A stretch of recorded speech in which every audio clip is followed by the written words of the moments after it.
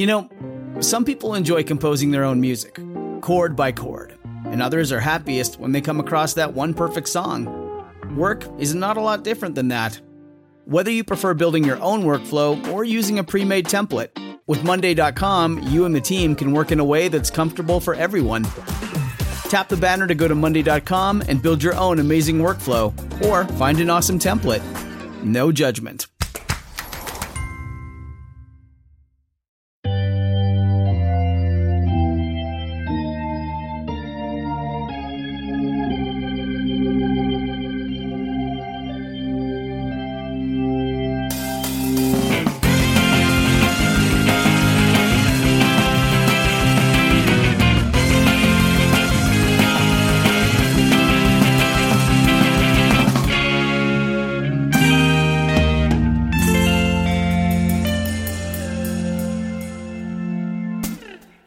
Welcome to Sunday School Dropouts, the podcast where an ex-Christian and a non-believing sort of Jew read all the way through the Bible for the first time. I'm Nico Bakulich. And I'm Lauren O'Neill. And let's get biblical. Let's! Of course, we have to go over our rules as we do at the top of every episode. Mm-hmm. I'm the one who was raised Christian. I was raised Presbyterian. I taught Sunday school. I sang in the worship band, the whole 9 yards. That was not the name of the worship band. That was just a figure of speech. The whole 9 yards. Is that a biblical allusion? And I am now an atheist, and I am reading the New International Version, or NIV, of the Bible. And I am the non-believing sort of Jew, and I'm reading the NRSV, the New Revised Standard Version of the Bible. Also, this is not a Christian Bible study podcast. And it is not for children. We just like to put a blanket sort of trigger warning at the beginning of every episode because there ends up being so much terrible violence and like sexual violence. Although I think that this episode should be pretty smooth. I think this one should go okay. Yeah. Does that mean you should invite the kiddos into the room? No. Definitely No, it not. does not. No. Keep those kiddos out the room. Yeah. Put your earbuds in and tune out your kids as you put your earbuds always in do. And turn your earbuds on. Put something in front of the kids to entertain them, like one of the fine films from the Air Bud franchise. There's nothing in the rules that says you have to pay attention to your child. So today we're talking about the book of Proverbs. That's right. So to start us off... Well, listeners, we did a weird thing. We did. We were at a quote-unquote podium party. I've heard of this before. Yeah, because you went to it. No one else has heard of it. Okay. We were on Valencia Street in San Francisco at this spot, this little parklet, where they have 2 podiums set up. Or podia, depending on how pedantic you want to be about it. Fair enough. And so we were at a party where people could just go up to the podium and talk about things and discuss issues, debate, whatever they wanted to do. So we asked them to share some Proverbs with us for our episode on the book of Proverbs. And they didn't necessarily have to be like real Proverbs or anything, although many of them turn out to be. Yes. So they could be just like lessons that people learn from their life. And we thought it was pretty interesting to just have a bunch of strangers talk about pithy phrases that influence them in one way or another. So we edited it together, and you're going to hear it right now. I hope you enjoy it.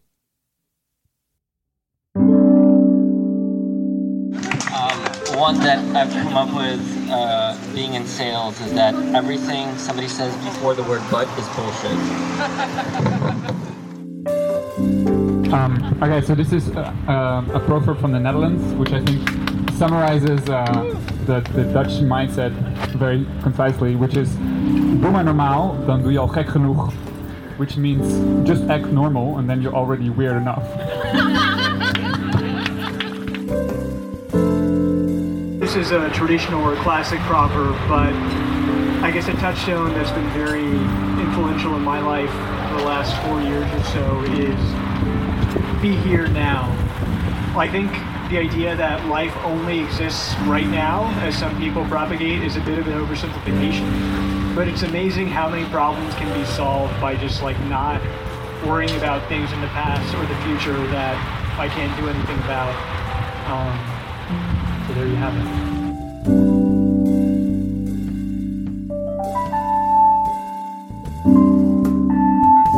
I think what I'm about to say will sound kind of like it opposes what you're saying.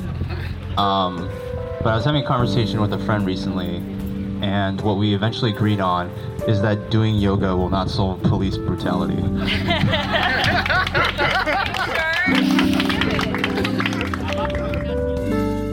These are all very serious proverbs. I'd like to share my favorite proverb. This is a Russian proverb. It is "После вкусного обеда вытри руки об соседа." And this proverb means, after a delicious dinner, wipe your hands on your neighbor. I remember 2 Russian proverbs that my mom really likes. One is "Не плюй в колодец, пригодится воды напиться," which is "Don't spit down the well, you'll get thirsty later." The other one is "Слова не птица, вылетит не поймаешь," which is "Words aren't birds, once it flies away, you can't get it back." But as my mom combines them, she says, "Don't spit down the well, once it flies away, you can't get it back."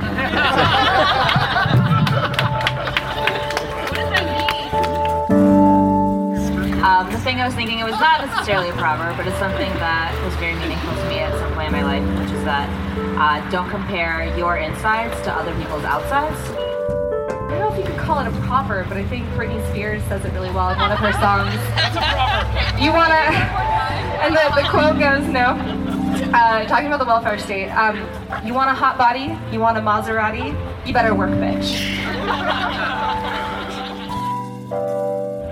When I was a child, my grandmother always used to tell me, "Baba с возу кобыле легче," which means if the grandma's not on the cart, it's like way easier for the horse. And I used to confuse the shit out of me because I thought she was like secretly saying like, "Kill me, please." So I don't know what it means.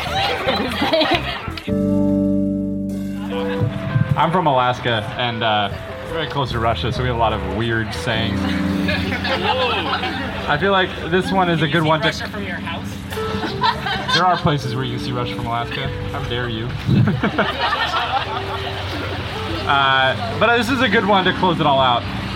There's a very popular t-shirt where I come from. It says, "Life's a fish, and then you fry." So I hope you enjoyed that. I like the one about the Russian grandma, even though I still don't 100% understand what that means. You know, it is true what they say. You want a hot body? You want a Maserati? You better work, bitch. On that note, here's what you need to know about the Book of Proverbs. Okay. I guess it's time for us to get to work on this podcast. On this bitch. Oh, my. The Bible, she does not like that. So, yeah, especially not this book, but okay. The Hebrew name for the Book of Proverbs is actually Mishlei, meaning of Solomon. Of Solomon? It's just of Solomon? Yes. So do they always precede these with book of or something like that? Or book? It's like the word of is a prefix that's always... I'm getting bored. Sorry, can we not do that? It's always attached to the word, like it's not its own separate word, so it's like, it makes sense in Hebrew. But it's weird because like in Hebrew, Solomon is Shlomo. Okay. So then like Mishlei, it's like even abbreviated from that. So like it's just like the shl is actually the only part that indicates Solomon. It's kind of weird. Anyway, Mishlei is what it's called, of Solomon, because most of the proverbs in this book are traditionally ascribed to Solomon. Although that's probably not true at all. I mean, my Bible says like it's probably not literally true, but like probably a lot of them were, you know. Sure. It actually does point out though in my footnotes that some of them have like Aramaic spelling that's like indicates that they're not written by Israelites originally, which I thought was interesting. That is interesting. And yeah, it's Proverbs like you just heard, you know. A bird in the hand's worth two in the bush, never follow a hippie to a second location, that type of stuff. Fool me once, shame on me. Fool me twice, won't get fooled again. That's right, baby. So what were your overall impressions of the Book of Proverbs? I had mixed reactions to this book, let's say, because it's broken up into like roughly 2 sections. There's the first part, which is sort of like a treatise on wisdom. It's like really trying to hammer home how you get wisdom and how important it is. And then the second half is just a whole bunch of proverbs, like one-liners that are like, here's how to be a good person. Yeah. Although still a lot of them are just about like, wisdom is good. And you're like, yeah, I know. Wisdom is good, and a fool is foolish. Yeah. They also all have that rhythm. Mm-hmm. It's like, it had the cadence of a proverb is wisdom is good and a fool is foolish. That's right. Like the archetypical rhythm. So I will say that, and we'll get into this later when we finally rate this book, but some of the just reading the proverbs, the ones that are specifically like, hey, you should just be a good person and like try to do your best. Mm-hmm. And like good people get rewarded. Like that's pretty positive stuff. It's nice to read that. Mm-hmm. It's nice to be like, oh yeah, you just should be like an honest person because it's probably a good idea. That portion of it is pretty straightforward. I did enjoy all of the personified wisdom stuff at the beginning of that. Oh, yeah? Yeah. Do you want to share some of that? Yeah. So like wisdom is personified as a woman. Yes. Which is it's a classic thing. Right. In wisdom literature. Right. Just like Athena sprung fully formed from the mind of Zeus. So wisdom was God's first companion even before the creation of the universe, which I liked. God needed wisdom in order to create the universe. Yeah. So that was the thing that he had by his side before there was anything else. In this setting, she's like a lady that's admonishing people. She's like, here's what you should do and what you shouldn't do. Mm-hmm. Her characterization as like a smart lady was pretty cool. The fact that like wisdom is like so central to being a good and godly person, and it's a lady, I approve of that. A-okay. However, that's why I have mixed opinions about the book. However, the rest of the proverbs, like women only exist as sluts or as nags. That's right. So let me. How important do you think the distinction is between adulteress and prostitute? I mean, basically non-existent. Like they seem to be used interchangeably. So there's a lot of stuff about adulteresses. There is. Slash other men's wives slash prostitutes. What I like, I mean, quote unquote like, is that they always have, quote, crafty intent, persuasive words, smooth talk. In this world, like according to the people who wrote these proverbs, like there's no such thing as mutual attraction. There's no such thing as like a man hitting on a woman. It's always just like women are just walking around plotting about how to get men to have sex with them. And the men, they don't want to do it. They just get tricked into it. Like the words are so smooth that they just can't help it.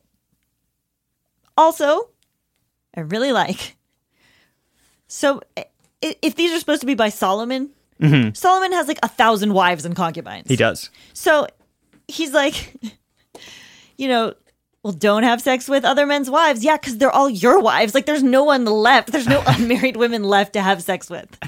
It's like don't have sex with married women because they're like probably married to me. I mean, statistically speaking, yes, they are probably married to him. However, I do really like the proverb, like a gold ring in a pig's snout is a beautiful woman who shows no discretion. I also wrote that down. It's just, it's really close to the modern English language proverb of like putting lipstick on a pig. It's like bizarrely similar. It is. And then B, I also just really love the image of a pig with a nose ring. I'm just imagining like that, like, those like septum piercings that are super on trend right now with like, like a little detailing on it and just, but just like on a pig. The other thing that women can be is nags, nagging wives. A quarrelsome wife is like a constant dripping. Like faucets don't even exist yet, and you're already using them to be sexist.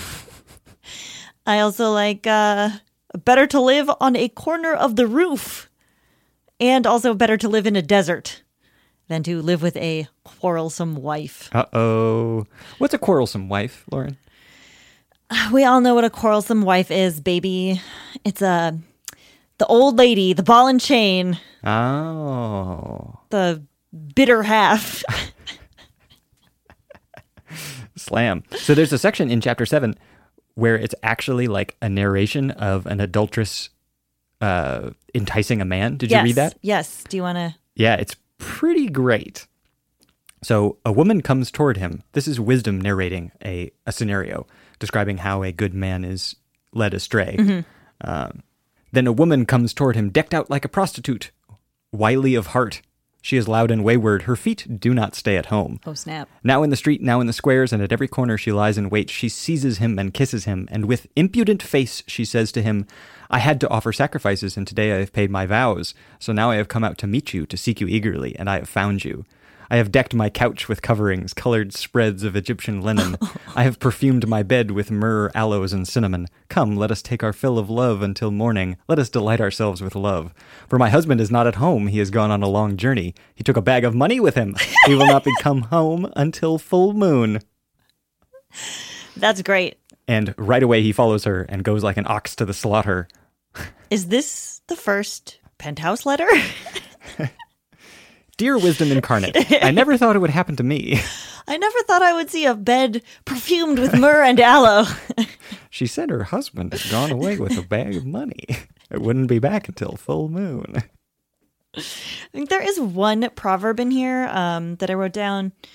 14:1. Mm-hmm.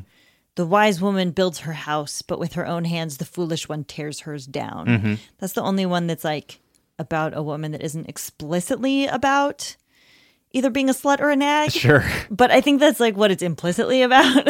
Kind of, yeah. Based on the rest of the context of like all the misogynistic shit in the rest of the book. Okay, so we've kind of gotten into it. But another one of my general impressions was, last episode for Psalms, we were talking about, or I was talking about how suddenly I really recognized a lot of Christian principles in Psalms. Yeah. That was a big moment on that episode. It was a big moment in my life. So I kind of see that going on in Proverbs too. Not as much, but Proverbs 24:29 says, do not say, I'll do to him as he has done to me. I'll pay that man back for what he did. In the next chapter, 25:21, we get, if your enemy is hungry, give him food to eat. If he is thirsty, give him water to drink. Which, as I remember it, somebody fell out of favor with God for doing that very thing in the Old Testament. Who? I can't remember now. I think it was in Kings. I don't. Yeah. There was that prophet. Yes. He got in trouble because instead of punishing his enemies or the enemies of the state, he invited them in to eat when they were hungry. Something like that. Yeah. I think we cut that for time. Well, we didn't cut it from the Bible. It's still there. Oh, yeah. Well, I cut it out of my Bible. But if you look it up, you'll find it. Do you need special scissors to cut through gilded pages? Absolutely not. You can rip it apart with... Is that a metaphor? The tiniest exertion. Anyway, so this stuff is kind of like Jesus saying, turn the other cheek. Yeah, absolutely. And I'm kind of beginning to wonder if the Old Testament versus the New Testament is kind of a false dichotomy. Like we always talk about Jesus as being the one who repudiates the laws from the Old Testament, like an eye for an eye and a tooth for a tooth, which we did see in the very early Old Testament in the Torah. But like it's already being, those ideas are already being expressed here, and this is hundreds of years before Jesus. That's true.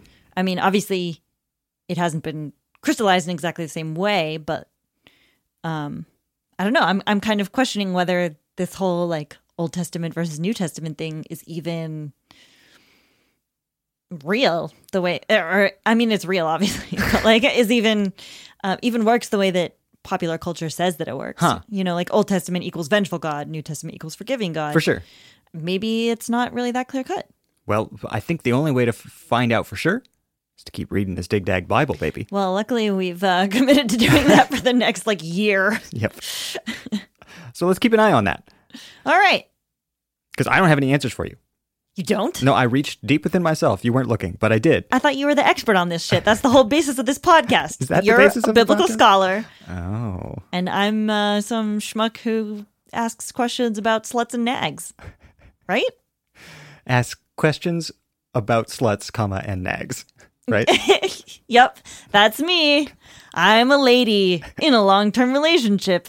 Heterosexuality. So, some other general things about Proverbs. One is that it doesn't mention the trials of Israel.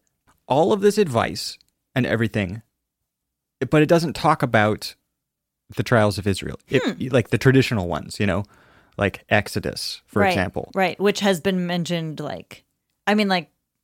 Psalms included several Psalms that just, told the story of Moses. Yes, and it includes a little talk about covenants and lamps and whatnot. By the way, I figured out what a lamp was during this book. What's that? A while ago, I was like, "Their people carry a lamp? What the hell does that mean?" And you were like, "You'll see in a little while."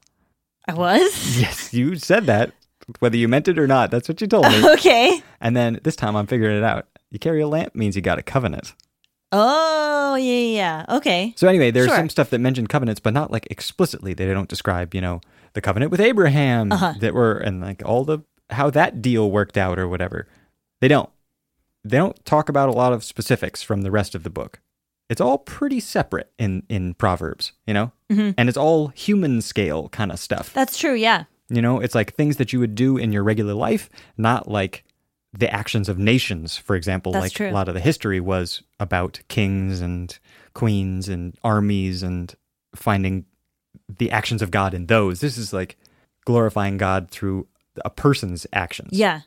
So it's interesting in that way that we've gotten pretty far away from the stuff at the beginning of the Bible. Yeah. In terms of both time and thematically, and even like I'm saying, like rhetorically. Rhetorically, it's not even really referencing the same stuff, even though it uses some of the same language. Yeah, I mean, and it does mention God a lot, but it's about everyday activities. Absolutely. Yeah, a lot of these could be true, are true without God. Right. They would be just advice. Yeah. Just on how to be a person. Yeah, how to be a person in the world. That's right. It's Heather Havrilesky's new book. So I think we've dicked around enough, and it's time to get into the meat of these proverbs. I love talking about dicking around and meat. You made me do that. Did I make you do that? Yes, you did. Listeners, you made me. You'll never know. You coerced me into it. But before we do that, I think it's important that we take a moment for reflection. And in your case, atonement. All right, let's take a little break. Okay. And then we'll come back, cleansed of sin. Yeah, we'll come back fighting fit and full of piss. Great. Perfect. All right, we'll see you in a second, listeners. All right, bye. Bye.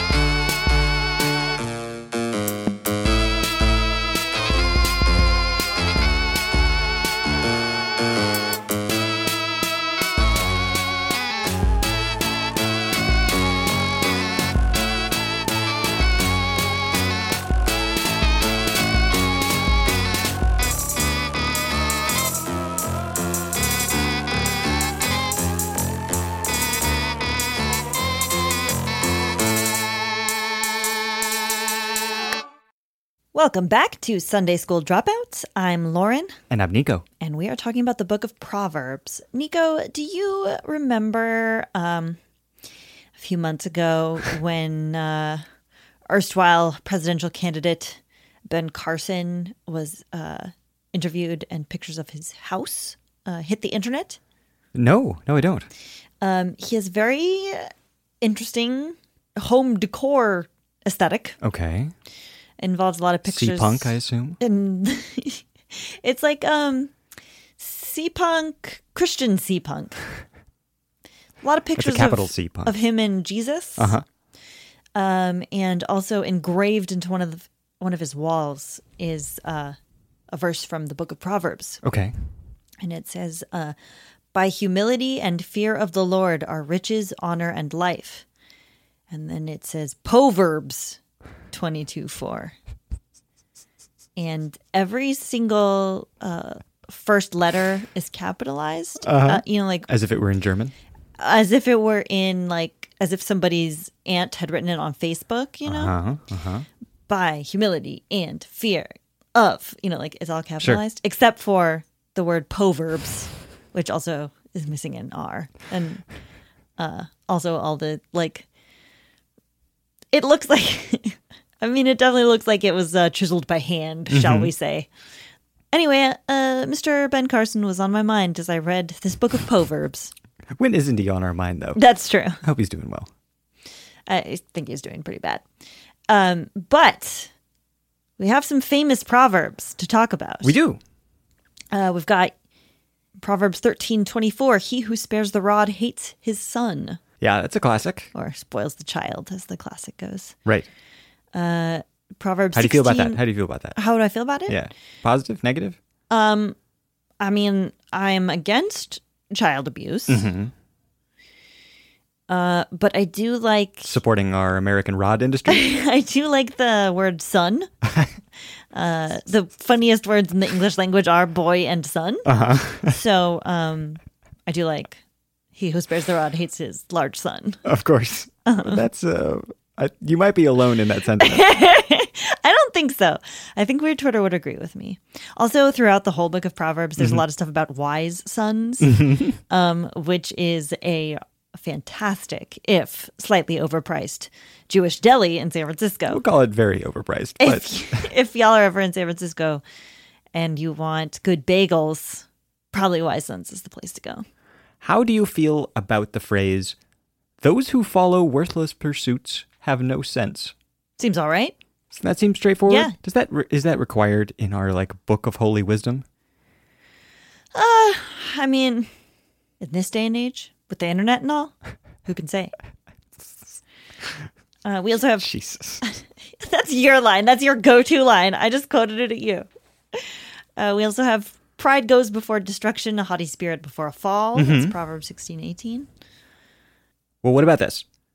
I found this very applicable to my life, especially recently. Anxiety weighs down the human heart. Did you know that? I feel that.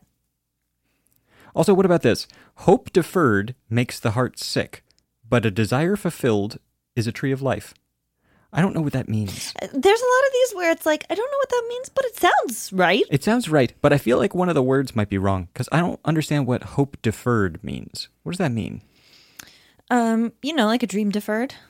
Langston Hughes, Harlem Renaissance.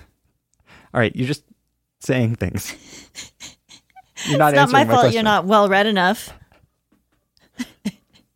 Isn't it your fault, though? No. Let me think about it. No. Asked and answered. All right. How about, the heart knows its own bitterness, and no stranger shares its joy. Ooh, that's interesting. I kind of like that. I like it, too. There's lots of good stuff about the heart in here. Yeah. What do I have? Even in laughter, the heart may ache. Even in laughter, the heart may ache. Yeah, that reminds me of that moment when people were cheering for joy and crying at the same time. Yeah. In the book of Ezra or something. Yeah, something like that. Yeah. At the refoundation of Jerusalem. Yeah. Speaking of proverbs about the heart, I also liked proverbs about the bones because ever since we read Job and it talked about like the rich man, like his bones are rich with marrow. I've been thinking about like bones rich in marrow ever since then. So I really liked envy rots the bones. It's Proverbs 14:30, and good news gives health to the bones. Good news gives health to the bones. Proverbs 15:30. That's funky. There were some in here about rich people and poor people that I found confusing. Because I don't understand, like, I understand that the point is partially that, like, being rich isn't a virtue, you know? But in some cases, it is an example of, like, a virtuous life because it's like the righteous are rewarded. But in some cases, not. Well, it seems like in this book, it's not 100% consistent, but it seems like the reward is like, there's one that's like, let me not be rich and let me not be poor, but just give me my daily bread. Obviously paraphrasing. But it seems like the reward is like, yeah, you have enough. You have enough to like live comfortably. You're not like suffering for want of material needs, but you're also not rich. Right. But then how does that explain something like, the poor are disliked even by their neighbors, but the rich have many friends? I mean, I guess it's not like an inherently evil thing to be disliked. You know, you could be righteous and be disliked. So I guess it could just sort of be like tangential to the whole how to be righteous and good conversation. But if so, like, why is it in among all these other things? It could also be like, I mean, I don't know. This is just speculation. Saying that the poor experience injustice unfairly and the rich experience privilege unfairly. I don't know. That's fair. That's fair. You know what? You've given me a lot to think about. Let's lighten it up for a little bit. No. And let me read some proverbs about sluggards. Excuse me? Sluggards. I really don't like that word. The sluggard. You know I don't like that kind of language in my The house. sluggard buries his hand in the dish. He will not even bring it back to his mouth. I love this man. I love this man who is so lazy that he just sticks his hand in his food and can't even bring it back up to his mouth. It's like, I've done half the work and I'm already so tired. It's like, just so lazy. I mean, how many times have I sat on the couch reloading Twitter and there's like one new tweet and I have to pee so bad, but like I'm too lazy to get up. I would rather just reload Twitter. Like I really identify with this sluggard. Also, the sluggard says, there is a lion outside, or I will be murdered in the streets. What does that mean? He can't go out? I don't know. He's too lazy to go out? I don't know. I don't know, but I love him. What about this, in terms of things I don't understand? Sometimes there is a way that seems to be right, but in the end, it is the way to death. Can't deny that. That's just true. I guess, but how is that helpful? How is that helpful advice? A lot of them aren't helpful because they're just like, wisdom is good. And I'm like, yeah, I know that, but you need to tell me how to be wise. Like, I already know wisdom is good. I'm not reading this to learn that wisdom is good. I'm reading this to figure out how to be wise. The Bible does seem to have a strong preference for for staying silent and for listening. Yes. Which I appreciate. Uh-huh. I think that's a good virtue. It says, even fools who keep silent are considered wise, which is sort of like a halfway proverb. You know, it's like not actually how to be wise, but how to seem wise, which I feel that's like a nice life hack. Yeah, it is. I also like how this book puts so much emphasis on not starting fights. I wrote down 17:14. Starting a quarrel is like breaching a dam, so drop the matter before a dispute breaks out. He who loves quarrel loves sin. I also have whoever corrects a mocker invites insult. Whoever rebukes a wicked man incurs abuse. Just basically like, don't feed the trolls. Yeah, that's a good point. Also, sort of on that point, a fool takes no pleasure in understanding, but only in expressing personal opinion. Oh, man. Like, a lot of these should be posted on websites, like, above the comment section. That's probably true. You know? I mean, that is definitely true. It's ways to make people think about what the fuck they're saying. I also have... if you have put up security for your neighbor, if you have struck hands in a pledge for another. I didn't write down the second half because I was just so excited that apparently Israelites seal deals with a high five.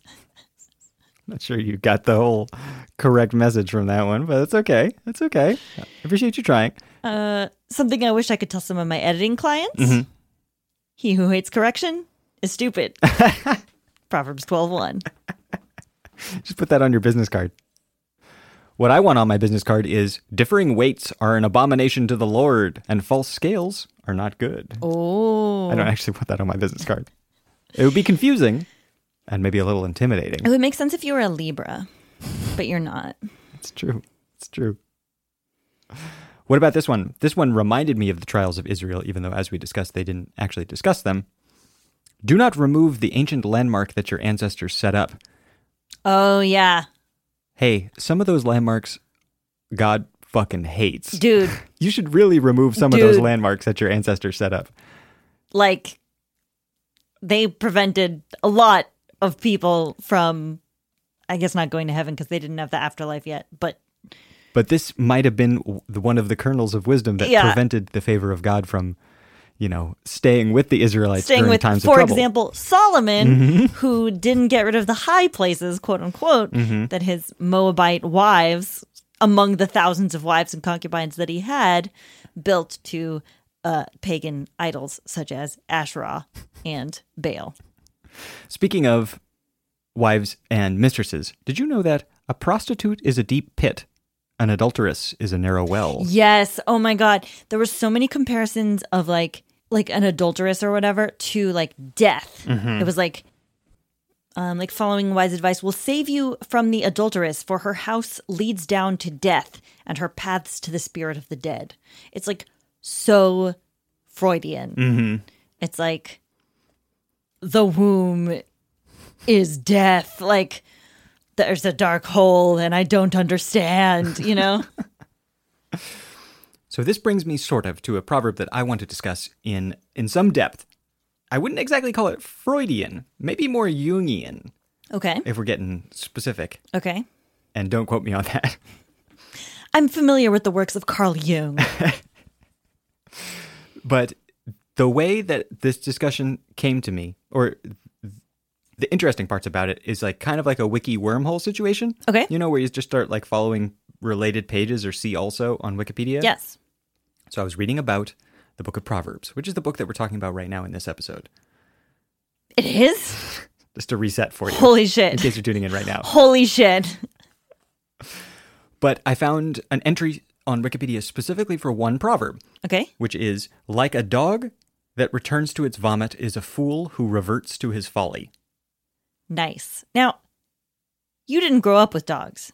No, I didn't. But they very literally, they eat their vomit immediately. Yeah. They throw it up and then they immediately start eating it. That's... No, I mean, I understand that's why... It's literally true. Like, it's not even a metaphor. It's true. So, linked on that page, the page for this proverb, like a dog, etc., like a dog to its vomit. We'll just call it like a dog to its vomit. All right. Why not? Linked on that page was a link to Sphex, S-P-H-E-X. Sphex? Sphex. Not Sphinx. Not Sphinx. Not sex. Not sex. Is it a sex sphinx? It's kind of like a sex sphinx. Okay. It's actually a type of digging wasp. Digging wasp? Yes. So these are big, nasty wasps that have paralyzing poison. Okay. One of the things that characterizes this type of wasp, digging wasps, is they prepare nests before the breeding season. So they go around in their area and they prepare these nests in very specific ways, and then later on in the breeding season, they go lay eggs in them. Okay. In the study of like cognition and like animal behavior and thought, they've been pretty important because people have studied the way that they prepare these nests. Okay. As a way of looking into like behavioral loops or like pre-programmed actions and contrasting like instinct versus like thought and stuff like that. Specifically, so check this out. I'm checking. So some of the things that scientists notice about these Sphex wasps is that sex sphinxes. Sex sphinxes, yes. Is that they always drag prey that they've paralyzed with their poison, and then they leave the like paralyzed prey in the nest so that when they lay their eggs and the eggs hatch, the new wasps have like a food stuff to feed on. So one thing is that they always drag their prey by the antenna into the nests. Weird. Their prey is other insects. Right. If the prey doesn't have antenna, they will not drag it. Really? They will ignore it. It's as if there was no other way to get the prey into the nest than dragging it by the antenna. Interesting. So another thing that these wasps do is each time they drag prey to a nest, so the prey is anesthetized, they drag the prey to the entrance to the nest, and then they go inside the nest, and they leave the prey at the entrance, and then they go inside the nest and inspect it. They make sure everything is okay. Okay. And they pick out a spot, or they move things around to make sure everything is in a proper order, because there's a very particular way that these nests are supposed to look. After they come outside, they grab the prey and they put it back in, and they put it inside the nest after completing the inspection. Uh-huh. However, what researchers did is they observed these Sphex wasps drop the prey at the entrance, go and do the inspection, and then while they were doing the inspection, they moved the prey a couple of inches away from the entrance. Uh-huh. The wasp would come outside, they wouldn't see the prey anymore. They would go start looking around, they would find the prey, drag the prey to the entrance, start to do an inspection. I see. They would move the prey away a couple inches, the Sphex would come out, lose track of the prey, find the prey, drag it back to the entrance, and start doing an inspection again. They could never complete the loop because they didn't have, like, it wasn't like a logical step or anything like that. It's like a weird loop that they get into, and if they get out of the loop, they can't take the parts out of the loop. You know, it's like one whole thing that they have to complete, or else it doesn't work. So these wasps have obsessive compulsive disorder, A. So that's why this proverb was like linked to this particular type of wasp. Is because in cognition like theory, they were held up as an example of pre-programmed behavior. And it's an easy way into talking about what are our loops that we get into and like what are our like free will decisions. And that's like a dog eating its vomit. That's like or like a fool returning to folly every time. Like a fool is a fool. Uh-huh. The only thing that defines a fool is that they return to their folly. You know, that's really interesting because it's like that's kind of a fundamental element of like human psychology. Mm-hmm. How do you mean? People get stuck in loops. Like it's more common to be stuck in a loop than to not be stuck in a loop. I definitely agree. So like people take the traumas of their early years and they try to recreate them but end it differently. Mm-hmm. Like Batman. Like Batman. Sure. I don't know enough about Batman. Batman's parents were killed when he was young by criminals, and so he tries to recreate the loop over and over again, except at the end of the loop, he beats up the criminals. Exactly, instead of letting the innocent die. I mean, it's like the idea of like returning to the scene of the crime or like the movie Vertigo, I think is really based on the idea of like you try to tell the same story but change the ending instead of trying to move on to a new story. Or like the Sphex wasp should do, break down the cycle into its component parts and try to figure out which one has gone wrong. Who are you to say what a Sphex wasp should do? Well, I'm just saying, if the goal of the wasp is to prepare its nest. You don't know what the goal of the wasp is. You're not a wasp. I'm a wasp. So anyway, that led to the creation of the word Sphexish, which sounds like Yiddish but is not. Interesting. Sphexish. But Got it. But it refers to behavior that is pre-programmed or as if pre-programmed, you know, that you just keep doing the same thing without acknowledging its component parts or without treating without acknowledging that you're eating vomit. You didn't even know that you were spending all your days eating vomit. Interesting. So that's the wormhole that Proverbs led me down, which I thought was pretty interesting. That's pretty cool. There were a lot of Proverbs in here that I thought were actually pretty wise. Like, all a man's ways seem innocent to him, but motives are weighed by the Lord. I mean, I don't believe in like the Lord, but you know, like everybody thinks they're doing the right thing. He who mocks the poor shows contempt for their maker. I don't believe in a maker, but like better a dry crust with peace and quiet than a house full of feasting with spite. Yes, that's absolutely true. You know I love me some peace and quiet. And how much do you love feasting with spite? Very little. Very little. I only love the feasting part, not the spite. 50%. One that stuck out to me is very true. Strength and dignity are her clothing, and she laughs at the time to come. This is describing the ideal woman at the very end of the book. Huh. She laughs at the time to come. What does that mean? She understands that the future is the future and it doesn't have any impact upon the present, you know? Fair enough. It's pretty zen for the Bible. Well, she's got strength and dignity as her clothing. She's prepared for anything. I also have, if you find honey, eat just enough. Too much of it and you will vomit. Yeah, I mean, that's true. That's just good advice. Yeah. Just don't eat too much honey. You should only eat as much honey as Samson did when he found that honeycomb in the belly of a lion that one time. Or Jonathan. Oh, that's right. Jonathan in the forest. Yeah. When all the rest of the soldiers were forbidden from eating honey, and then he got like a huge energy boost from it, and he was like, look how bright my eyes are. I just ate a shitload of honey. But not that much, because otherwise I'd vomit. That's true. So there are plenty of biblical examples, if you want, about how much honey to eat. It's true. I also liked, like Vinegar Poured on Soda is one who sings songs to a heavy heart. They fucking had science fair volcanoes back then? How did they know about vinegar and baking soda? It's easy, baby. You just make a volcano that way. So, like, if you act happy to your sad friend, you're making their heart a science fair volcano. Mm-hmm. Mm-hmm. My Heart is a Science Fair Volcano is the name of my, like, nerdcore album. Yes, perfect. On that note. On that note? I don't know. On that note, how about we rate this book? Oh, wait. I'm sorry. We missed something important. Go for it. We missed the sayings of Augur. Okay. Do you remember the sayings of Augur that was like, there are 3 things that do this, 4 things that do this? Yes. So it was a bunch of lists of things that are 3 things, but also at the same time 4 things. Yes. Like there are 6 things despised by the Lord, but there are 7 that the Lord hates. No, it's always 3 and 4. And for example, 4 things that the speaker doesn't understand. The way of an eagle in the sky. The way of a snake on the rock. The way of a ship on the high seas.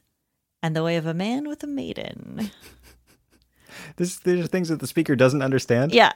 Okay, so this is ICP's How Do Magnets Work, Yeah, right? except for virgins. Okay. There's also 4 things on the earth are small, yet they are extremely wise. Do you remember the 4 small, wise I can't say that I do. sons of the earth? No. Ants, conies, locusts, and lizards. There you have it. Seems like he pretty much just named the 4 small things that he thought of first. That he could think of, yeah. And conies aren't even that small. No, and rabbits are not wise. I don't understand how you could look at a rabbit or a coney and think, that's a wise creature. They look terrified all the time. Seems like they're barely functioning. I think a coney is a rock hyrax. What? That's what they have in Israel anyway. Oh my god, I don't even know what the fuck a rock hyrax is. Well, let me tell you, it's the closest biological relative to the elephant. Oh, I guess elephants are pretty wise. So does So- that make rock hyraxes wise too? I don't see why not. Okay. See, when I hear coney, I think rabout. You think rabbi? I think raboat. What's a raboat? It's like a rabbit boat. A rabbit boat. It's a boat full of rabbits. Okay, well, that sounds cute. But wise? Does it sound wise? Is there wisdom in a rabbit boat? I don't know. One might ask. I honestly don't know. Oh, also, another note that I had. Proverbs 26:4, do not answer a fool according to his folly. Mm-hmm. Proverbs 26:5, answer a fool according to his folly. That's an intentional thing. I know, it's great. Yeah. It's great. Sometimes you got to answer a fool according to his folly. It lays out the positives and negatives for both not answering a fool for his folly and answering a fool It's for like his folly. different cases. Sometimes you got to. Yeah. That's a good wisdom because Yeah. wisdom is Situation based. Absolutely. It's situational. It's being able to apply the things that you know in the correct way. Okay, now let's rate this fucking book. Okay. How would you rate this book, my dear? I think I'm going to give it 4 out of 6 quarrelsome wives. Oh. So,